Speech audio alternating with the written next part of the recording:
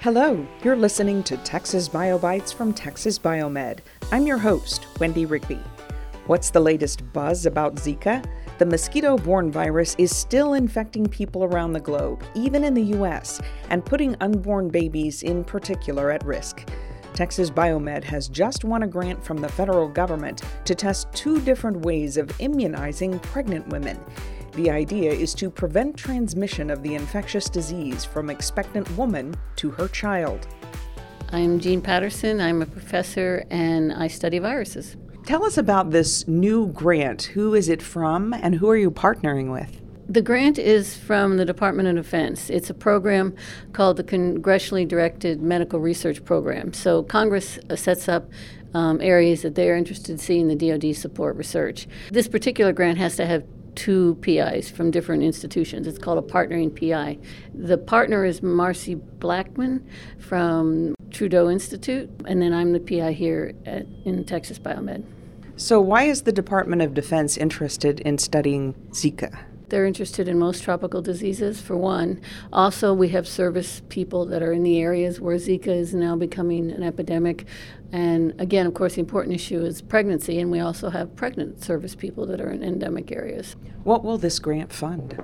The grant from our side will fund marmoset studies where we look at intervention after a marmoset is pregnant, acquires a Zika infection, and can we intervene at that point to block infection to the uterus and the fetus. So that's been one of the issues, right? That even if the mother clears the disease, the unborn infant can still have it. Right, exactly. One of the issues we've had is, could, say, a woman become pregnant and then she has to go to an epidemic area? Could we then vaccinate her after she's pregnant but before she's been infected, and will she not acquire a Zika infection? One of the other things we're going to do is Walter Reed Medical Institute has developed a formalin activated vaccine, and they've also given it to humans already as a safety test.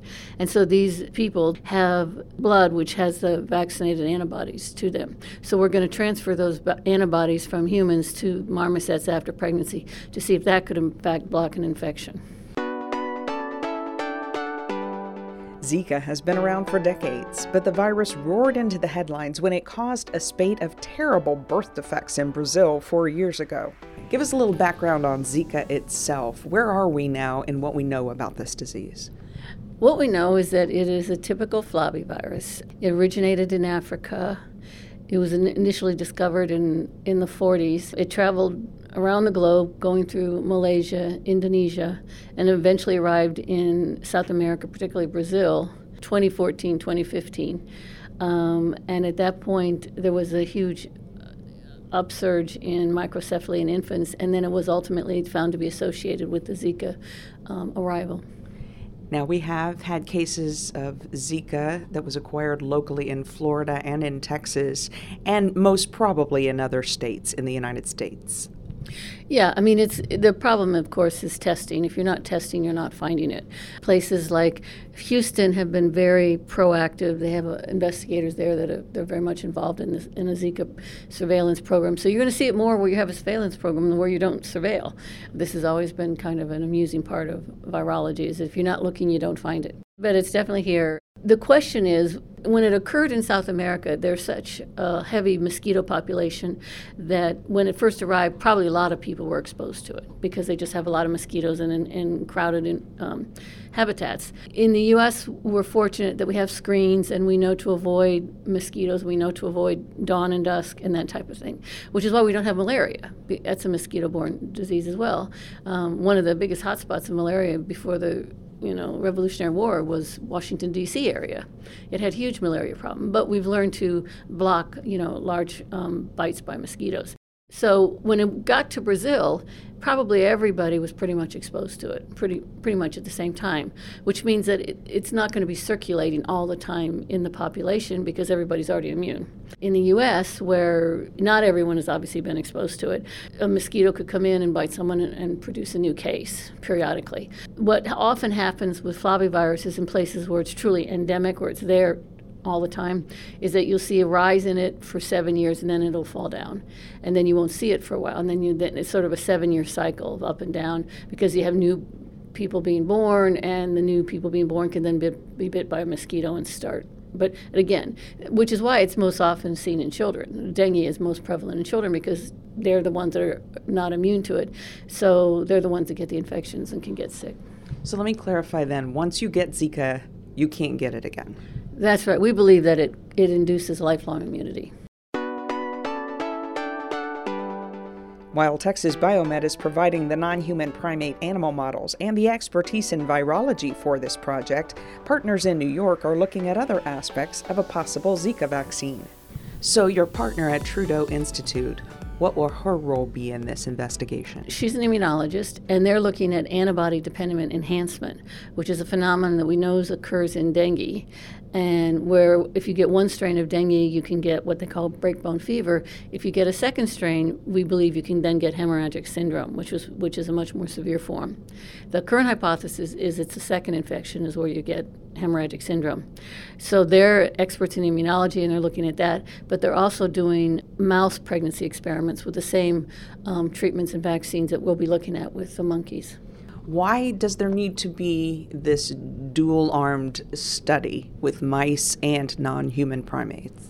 Well, traditionally, it makes a lot of sense to start with smaller, cheaper animal models than to go immediately into a monkey. Sometimes it doesn't matter because it turns out that the mouse isn't predictive of, say, a vaccine works. We know that there's lots of herpes vaccines were tested in mice that never proved to be protective in humans, so it wasn't a good indicator. It wasn't a good predictor. However, there are some things we can do with mice, such as looking at enhancement and looking at this particular placental model in mice that gives us some hint.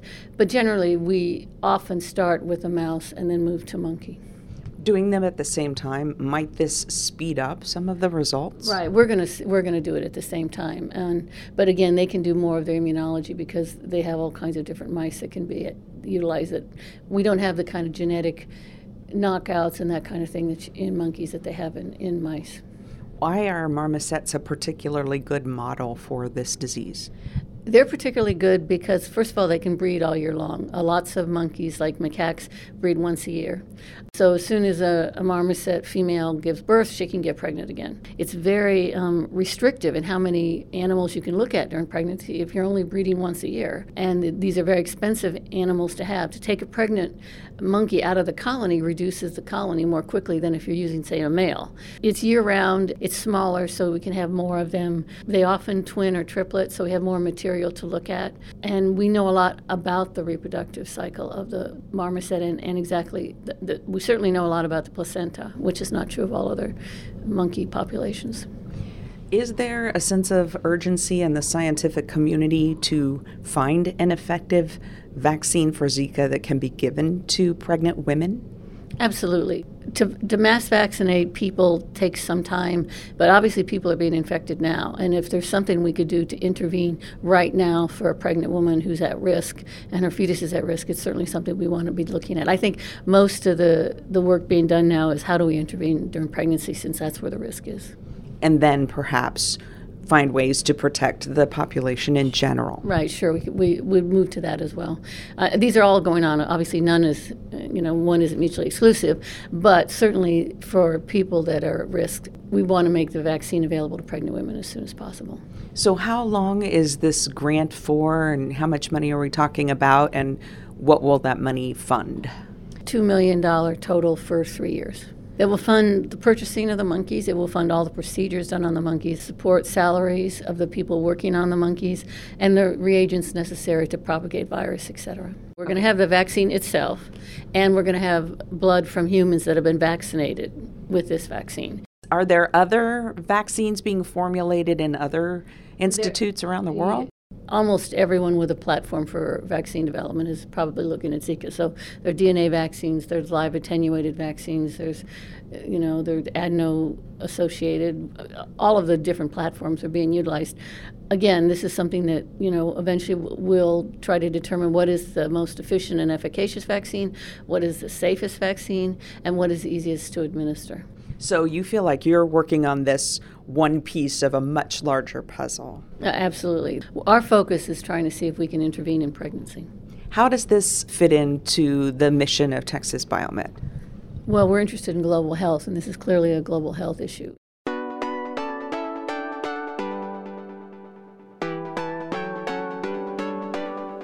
You've been listening to Texas BioBites from Texas Biomed.